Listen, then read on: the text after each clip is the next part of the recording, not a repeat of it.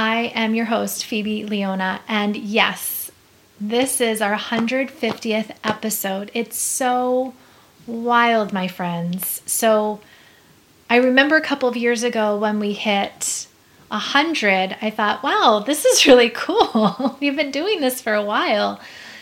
And now it's like we're halfway to 200. I mean, more than halfway, but 50 in until we get to 200 now. And I have to say, it's taken a lot of shapes and turns and twists along the way, but at the essence of it, it has always been about this space in between. So I feel called to share a little bit because some of you might have been with me since the very first episode. Some of you might have been fluttering in and out like around 50 or 100. Maybe this is your first or second time. So it's shifted and twisted, like I said, over the last, since 2018, so the last 5 years. But the essence has always been about holding this space, this liminal space, and really sitting in it and accepting it, because a lot of times we don't allow ourselves in our Western world. And when I talk about the liminal space, this can be where my first initial invitation was to really hold space for people going through some sort of transition, or had already been on the other side of it, and to inspire people who were in their own transition, their own space in between their old life and their new life, and to inspire them in that space. And then it shifted into more of like talking to facilitators who also might have had that story of transition, but the practices that really helped them and how they help others, and introducing people to other, kind of techniques. And then last year we brought it back again. I brought in some of my favorite people to talk about their own spaces in the emotional landscape of our lives, as a conversation around my book, Dear Radiant One, because I share my story through letters to the emotions in the book, as a way of storytelling, and to invite the reader into their own emotional landscape and their journey of recovery. And now the past couple of months, it's just been me, and just really bringing in my own teaching, my Dharma talks that I do on social media and in my sessions with my Nomad Collective and my Movement 109 facilitators. And I just thought, let me have these conversations out more in an in-depth way for people to have them more accessible. So thank you. Thank you for being here. Thank you for all of those journeys of the space in between.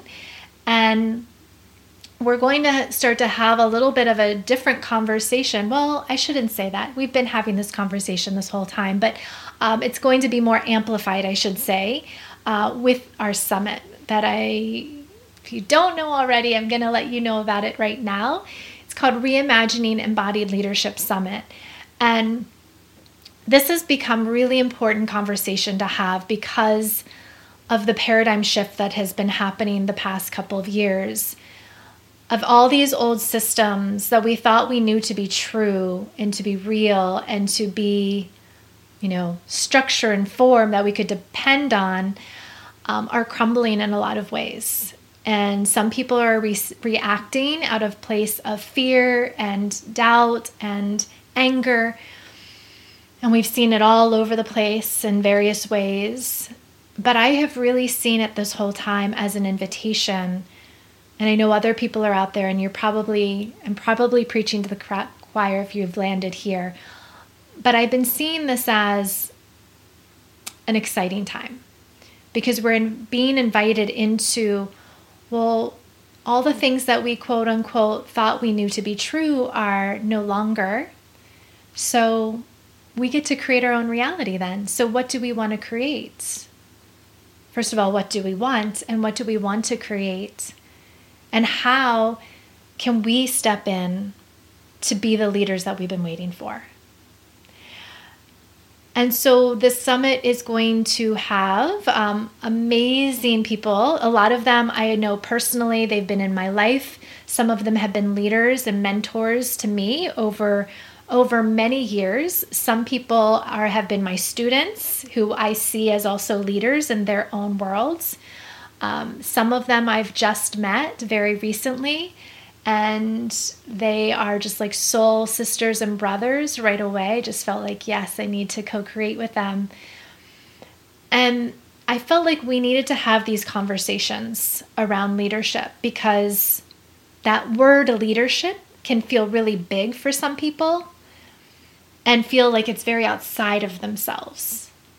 So that's one group of people that's like, oh no, I'm not a leader, right? But you are the leader of your own life.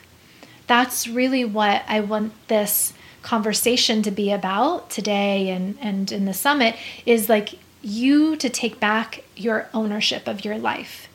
You are the leader we have been waiting for.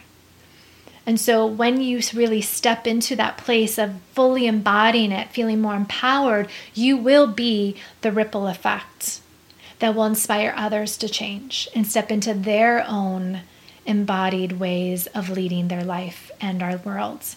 And then that will continue on and continue on and continue on. And just like the Dalai Lama said, right, be the change you want to see in the world. This is our invitation. We are the ones we have been waiting for to make that change. So join. It's free. April 24th, you can join. There's a link here in the bio. We run podcast-like summits, podcast-like interviews. So they're all pre-recorded. We have 3 releasing each day. You can put it yourself, put the time aside in your morning when you're getting ready for your day, or in your evening rituals. Listen to us on your way to work, or whatever it is. Weave them into your day. Yeah. And if you get the VIP package, which is only $33, you can have access to them for your entire life, or until the internet decides to take away our programs. Yeah.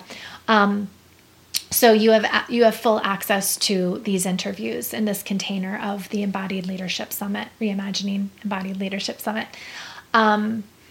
And then there also, throughout that week, we'll have live sessions that I will be conducting. So you get to hang out with me a couple of times throughout the summit live. And if you're VIP, you get the backstage pass to hang out with me in the Zoom room and ask questions and explore a little bit more deeply. And one of the calls for the VIPs is with our guest speakers. So some of the guest speakers that you'll hear in the podcast, they'll be with me. We'll have a panel discussion, and you'll be able to explore some of these ideas around embodied leadership with us. So please join. I definitely feel very much like, whether, again, you identify yourself as a leader or not, you will receive some sort of inspiration from, if not all of them, at least one of them. Yeah. I believe that you'll receive something from everybody, but I know that there's someone there for you that could potentially be somebody that you can, see these as mentors for a week, that you get to mentor with and inspire you to really step into your own leadership role. And so that brings us into the conversation of today around how leadership can be lonely.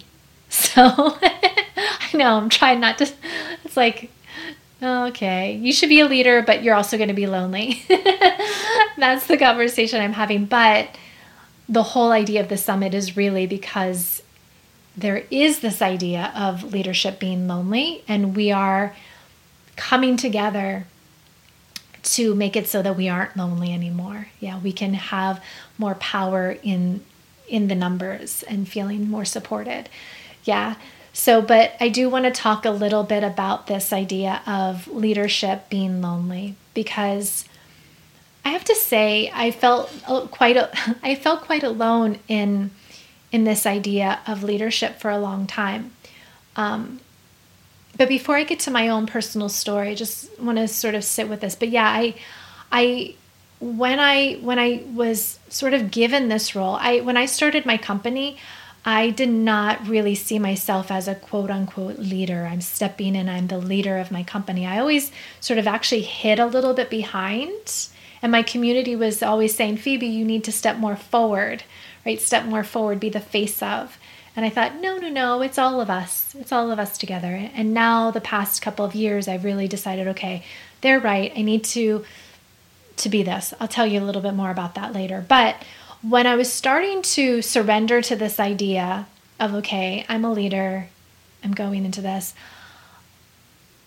the reason why I resisted it the most was because I didn't want to feel alone. Even though I was already feeling alone, I didn't want to feel even more alone by sharing what I had seen. Because when you have seen something, you've had a vision, because a lot of leaders are visionaries. When you have seen, you can't unsee it.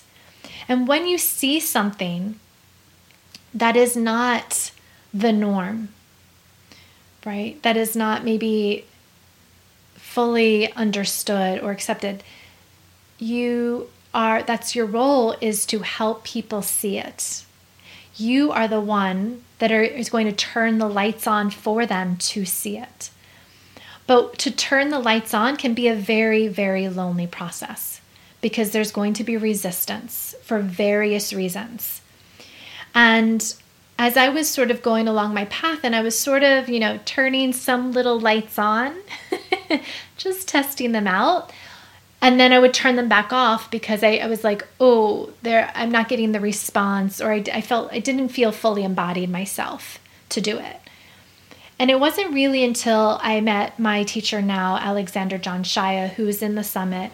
He is so amazing. He has so many experiences and knowledge in his life of being an anthropologist and a Jungian psychologist, and now he really takes his teachings through the teaching of Christianity, but he really walks them through Joseph Campbell's hero's journey, right? The fourfold path of radical transformation is what he calls it. But the way that he was seen, and you'll hear it, he'll tell you a lot more about it in the summit, but the way he started to see the Bible and the stories that they were teaching was in a slightly different way than it had ever really been taught, at least to his knowledge. And he was thinking he really saw the root of the why that had been sort of covered up over hundreds of years. And when he was starting to tell me about how he was lonely when he discovered this, and there was a lot of resistance from his colleagues, he was feeling lonely. And I was like, you know what? I completely resonate with that, right? Because when you see something and other people aren't ready to see it yet, again, that's your role. You have to help them see it. You are the one that turns the lights on. And when you do that and you really speak into your truth and it's not accepted, it feels like you are fully alone. And and then it sort of took me back into my many days, many, many years ago when I was a dancer, particularly when I was in college, because this was a huge transitional time. Right before that, I knew I wanted to be a dancer. I was doing projects here and there in school musicals and dance companies, but it wasn't really serious yet, right? Like shit hadn't really gotten real. I was always still in school and everything. But then when I went to college, it was like they were really training us to become dancers. And now some people might not fully understand the life of a dancer, but if you have any dancers in your life, give them freaking credit. Because dancers, I had so many, we would have we didn't call them Dharma talks, but as a yogi now, they were essentially Dharma talks. We would be dancing throughout class, and then my dance teachers would stop and just rant and really give us some life lessons. And it wasn't just about how high we were getting our leg or how pretty our lines were or, the actual dance. It was really, they were teaching us about our soul, how to actually be in this world. And there were so many. I'm thinking of a couple of teachers, Milton Myers, and then I had the opportunity to study with Bill T. Jones for a summer, who is actually a very well known choreographer. And so many of them, they gave this Dharma talk of like, this path that you're choosing, you're going to be alone. Not only because it's sort of out of the norm, this path of being a dancer, but even in our own community of dancers, you can feel alone, because when you start to get better and you start to move on and you start to sort of expand your horizons, you might be leaving some behind, right? And this goes in any profession, right? But when you're so serious and you're so focused on your dream, you end up having to leave some people behind. And they weren't saying this was a bad thing, but they were basically saying, don't play yourself small. If you have that vision and you see what is possible for you, don't play yourself small. Don't try to like please your friends and like, kind of throw yourself in that audition because you think that your other friend, you don't want to hurt their feelings because you keep getting callbacks and they don't, right? They were just sort of talking more of those like life stuff, but they really, that's the essence of their teaching. It was like, don't play yourself small. If you have a vision, if you know what you want, you have to keep going, and you're going to be alone. When you see it and you keep moving forward, you're going to be alone for a while. And I had kind of let that little voice get quiet for myself. So that's what I want to share. The story I'm going to share a little bit more deeply now with you is to hopefully inspire you. Because if you have seen something in your world and your heart is tugging like, this is something here, we need to keep going, and your ego, your fear, your mind is like, no, just keep quiet, don't do this. I'm hoping that what I share with you today is going to inspire you to listen to your hearts and trust that as you keep going, you will not be alone. Yeah, you are leading a movement. And as you start to speak, yes, the people in your life now, they might fade away a little bit, but they're making space for you to bring more people in that like-minded field that you're in, that you're moving towards, closer and closer into your field. And you're banding together and you're creating a beautiful, expansive ripple effect that will be helping us change the world we want to see. So my story kind of goes, you've heard a little bit of it, and if you've been here before, you probably have heard about my story of 2013. I've told it in so many different ways, but just briefly, that was the year where, like, prior to that, I thought, oh, everything's figured out, like, had the house, was married, had my dream job. And then in 2013, my dad died in his sleep, which was rather unexpected. And then I went through a divorce, again, very unexpectedly. Who I had been with, this was the person I'd been with since college, and we had been together for like 15 years. So I was rather traumatized from that. And then all of the childhood trauma that was basically I had been bringing with me unconsciously along the way, that basically was like creating the domino effect of this life crumbling around me. I was having my own paradigm shift that year of everything that I knew to be true was no longer. And I really did choose, I'm not going to sugarcoat it. There were plenty of months, and you can read my book, Dear Radiant One, to see, and years, I'll say months and years, where I did not think that everything was an invitation. I definitely felt a little bit victim and why is this happening to me rather than for me or through me? But I did have glimpses of it. And I'm grateful that I held on to those glimpses and saw them as golden threads to continue to weave and hold on to throughout this 10-year journey of basically a recovery. But during that time at the end of the year, when I decided to leave my job because my health was no good and sort of nothing was making sense anymore, I did decide to start my own company, Nomad, the Nomad Collective, which is now the Nomad Collective. So I took a year off because I had a little bit of money from my father's inheritance, not a lot, but just enough for me to like check out for a few months in Costa Rica and reboot in a lot of ways, reboot my system, look at, all of these choices I had made that landed me in that place, and really start to dream in a way that was in alignment with me, because I realized I had made all of these other choices, and I don't regret it, but I made all these other choices around other people that I loved that were no longer in my life. And so I thought, this is really my first time.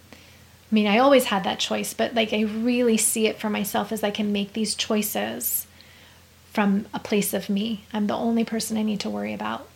And so what do I want and what do I want to create? So that's where I came to Nomad, where I said, well, I still love to teach. At the time I was teaching yoga, and I want to travel more because I didn't get to travel as much as I wanted to those past handful of years. And so I really want that. And so I decided Nomad was going to be a retreat-based business. And at the end of my time there, I had the vision. I had sort of the moving parts of like, how to set it up, going through LegalZoom and getting my website and doing all the pretty things. And then I said, okay, I need people. So I decided to come back to the Hudson Valley where I had been teaching and had built up a little bit of a community there for a handful of years, and decided, okay, I'm going to, continue to teach at all of the studios and build my audience up that will come on these retreats with me. And so that's what I was doing. And as I was going into, I literally was teaching at 10 different studios at one point. Like going to 10 different studios in a week. And there was what I'll call the yoga wars. There seemed to be some yoga wars happening where this studio wasn't talking to this studio, and that, like, this person was saying this person, this teacher, and this, not going into the gossip of it. But I knew everything because I taught at all of the studios and I was hearing everything, but I didn't care. I don't engage in the gossip. Like, I heard it, I received it, but I wasn't like a part of it. And one of the studio owners, she joked one day and she's like, you're Switzerland, Phoebe. You have this company, but it's not a studio, so you don't see people as a threat. You're teaching at everybody's places. You're friends with them. And so you're this like neutral thing called, and it's like, you're Switzerland. And I was like, oh yeah, I am. And I sort of mentioned that to another studio owner, like laughing about that, like, I'm Switzerland. And she said, if you want to heal these wounds of these studios, you should do a community event, bringing them all together.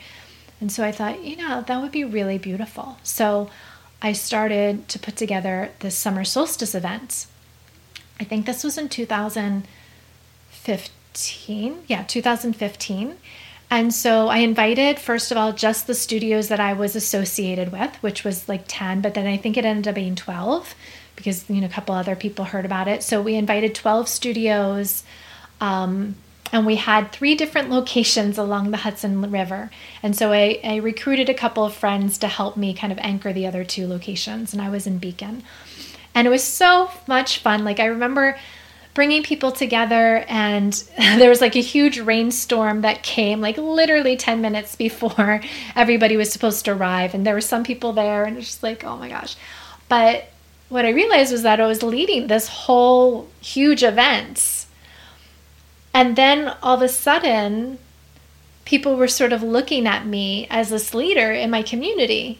And I was like, oh, okay, that's interesting. But at the same time, and I should go back and say that I had come back to the Hudson Valley, not just to start my business, but because I did see the benefits of what I was going to do with the retreats, was that it was going to be part of a bigger movement. And I didn't know what that was yet, But I did feel some sort of energy of spirit coming through me and kind of guiding me, just like this summer solstice event, just like whispering in my ear. Yes, I had the studio owners sort of logistically telling me you should do this, but I also felt it in my heart, this voice of like, yes, this is part of the bigger mission, the bigger vision that you have. Because I did have a vision when I was in Costa Rica, and I didn't see it connected to Nomad. I just thought, okay, this is just a vision that I had about the world. But every time I was put in these roles, like this situation I'm telling you for summer solstice, it was like I got this confirmation, like, yeah, this is part of it. Like, this is part of it. And it's like, okay. So all of a sudden here I am, like in this leadership role with all of these studios in the Hudson Valley in New York. But at the same time, I was sort of doing my own healing and a lot of processing, because I definitely was still dealing with that.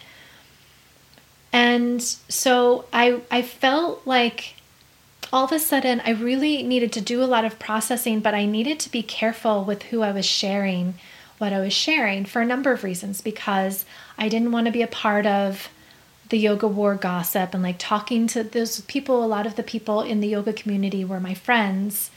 And I just didn't want my personal business to be out there and become material for the gossip, especially now as sort of given this role that I was stepping into. And then also because I still had a couple of friends from my marriage and he was still in the area. And I just didn't feel like I wasn't bad talking him or anything, but I felt like it's not a safe place to really process this. So I was also going to therapy. I started therapy again, so I would have that safe place.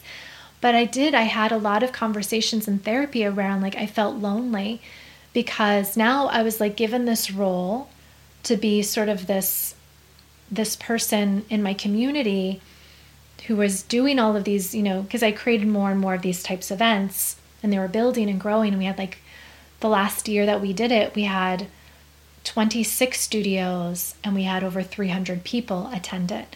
So it was growing each year, and we turned into other events and winter solstice and summer series and other pop-up events. So it was like it was even sort of at one point like my therapist knew a couple of the people that I was working with, and I just felt like not that she would have ever betrayed like our trust or my trust or anything like that, or go against what her codes that she has, her privacy codes, but it just felt like I was a little alone in my healing journey in some ways.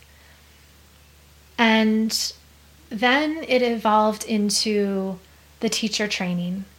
So everybody was starting to like do all these yoga teacher trainings. There were 200-hour yoga teacher trainings.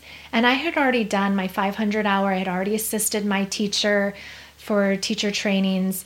But I was resistant to do my own because, one, I didn't feel like I was ready. And like I really, really, truly like valued my training. And I wanted to do it with the integrity that I received. And I was like, I'm not ready yet. But then I was seeing all of these studios that I was teaching at doing these teacher trainings and booking them with like 20 people. And they had literally just gotten their 200 hours, opened up a studio and started to train people. And I was like, oh my gosh. And then, not to be negative, but I was seeing the quality of teachers that were coming out was going down. And people like me who had been teaching for a long period of time were getting less and less work because we were charging more. And they could just hire the people that they just trained and pay them a lot less. And so I just kept hearing, you need to do these yoga teacher trainings. You're ready for it. And so I thought, well, let me do a 300-hour. That's like the next level. So that at least the people who are doing their 200-hour in these studios, they can come and deepen their practice and I can take them to the next level. But for some reason during that time, all of a sudden I was seen as I don't know if it was really spoken, but I was seen somewhat as a threat by some of the studios, because now I'm teaching. I was hired to do 200 hours for a studio to run their program, and I was running this other one independently for myself. And so then like I became a little bit more lonely because now those people where I was teaching, they were like not necessarily wanting to hire me because they thought that maybe I would take their people in some way. And so again, it was just like this other layer of loneliness as I was stepping into the voice that I felt like I was being called into being.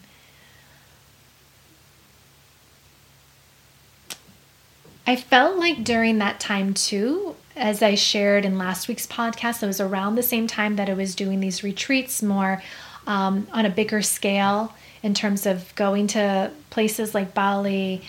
The groups were getting a little bit bigger in some cases.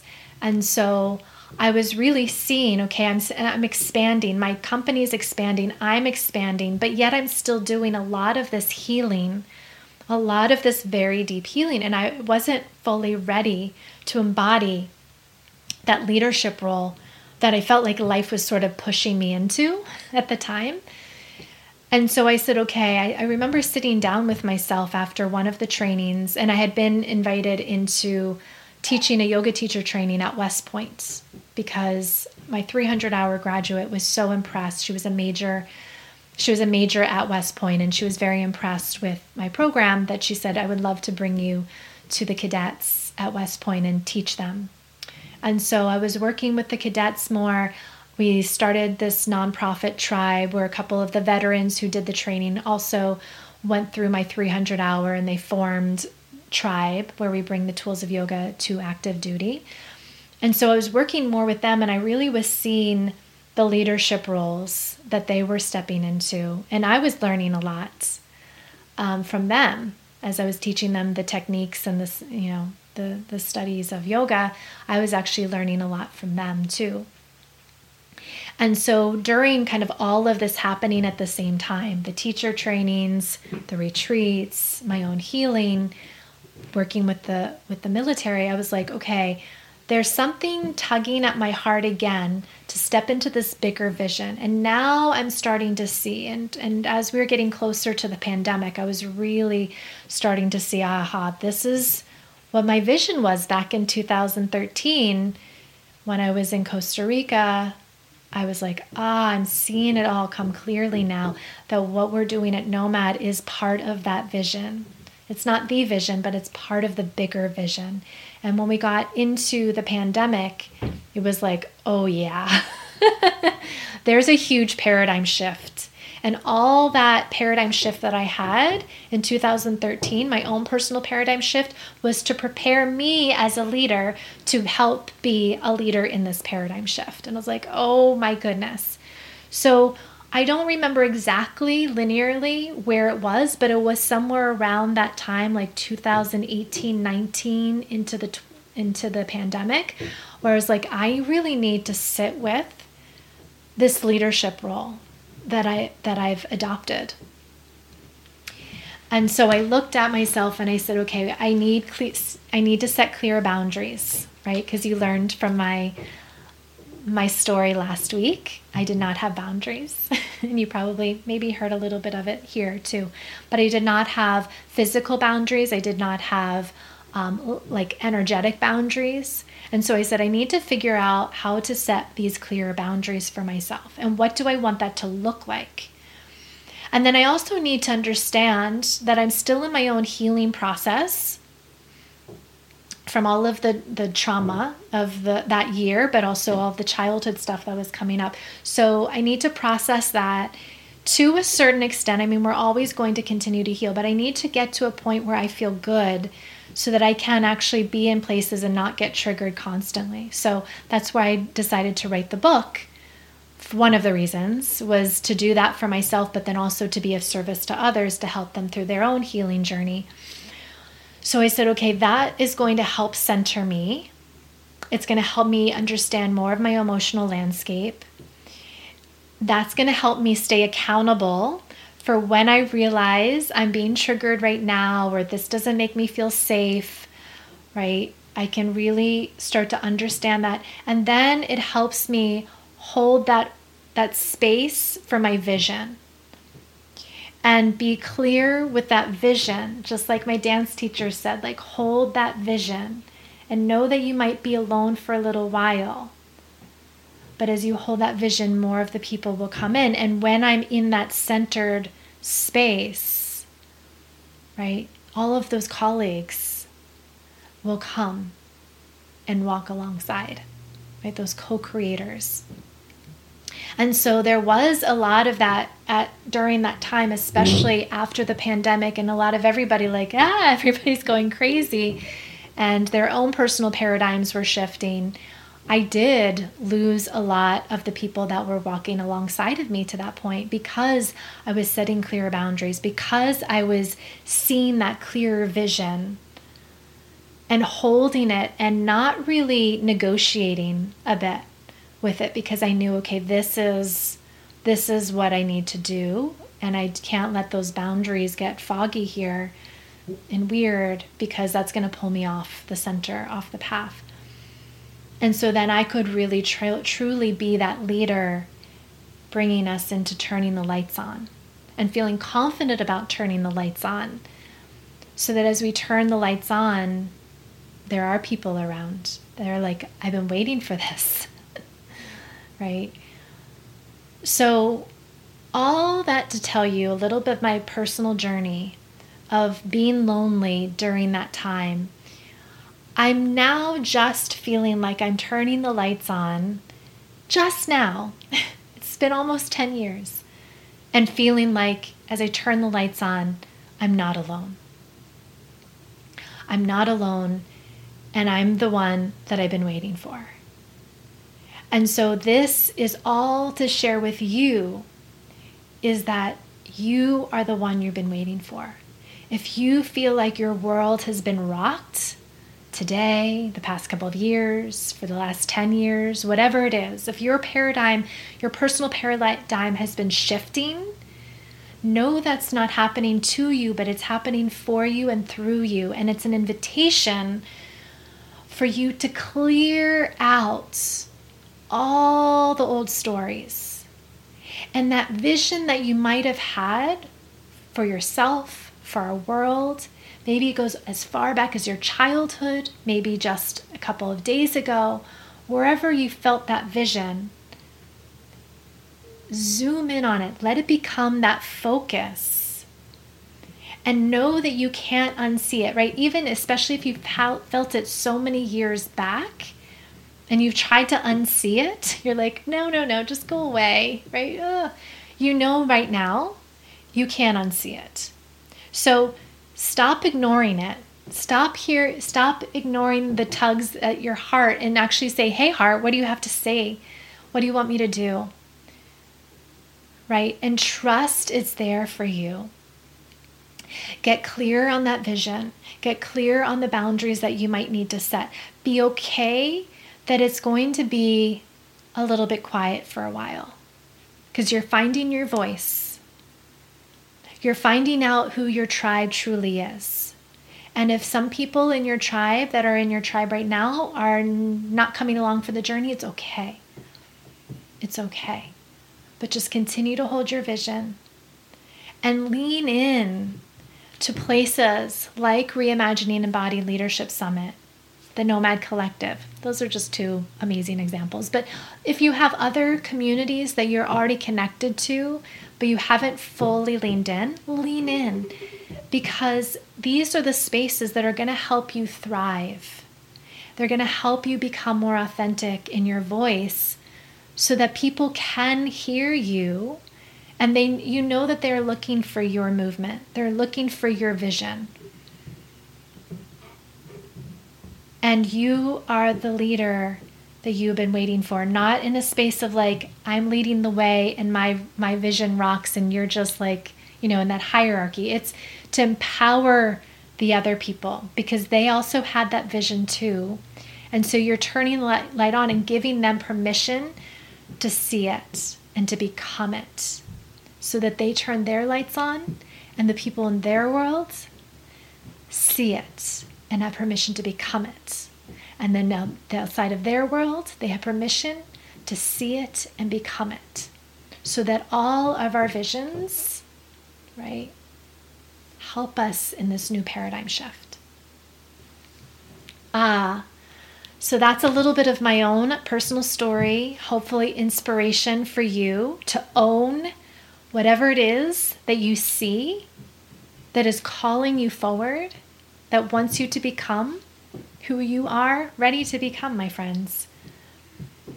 And know that it might feel a little lonely, but you have places to go.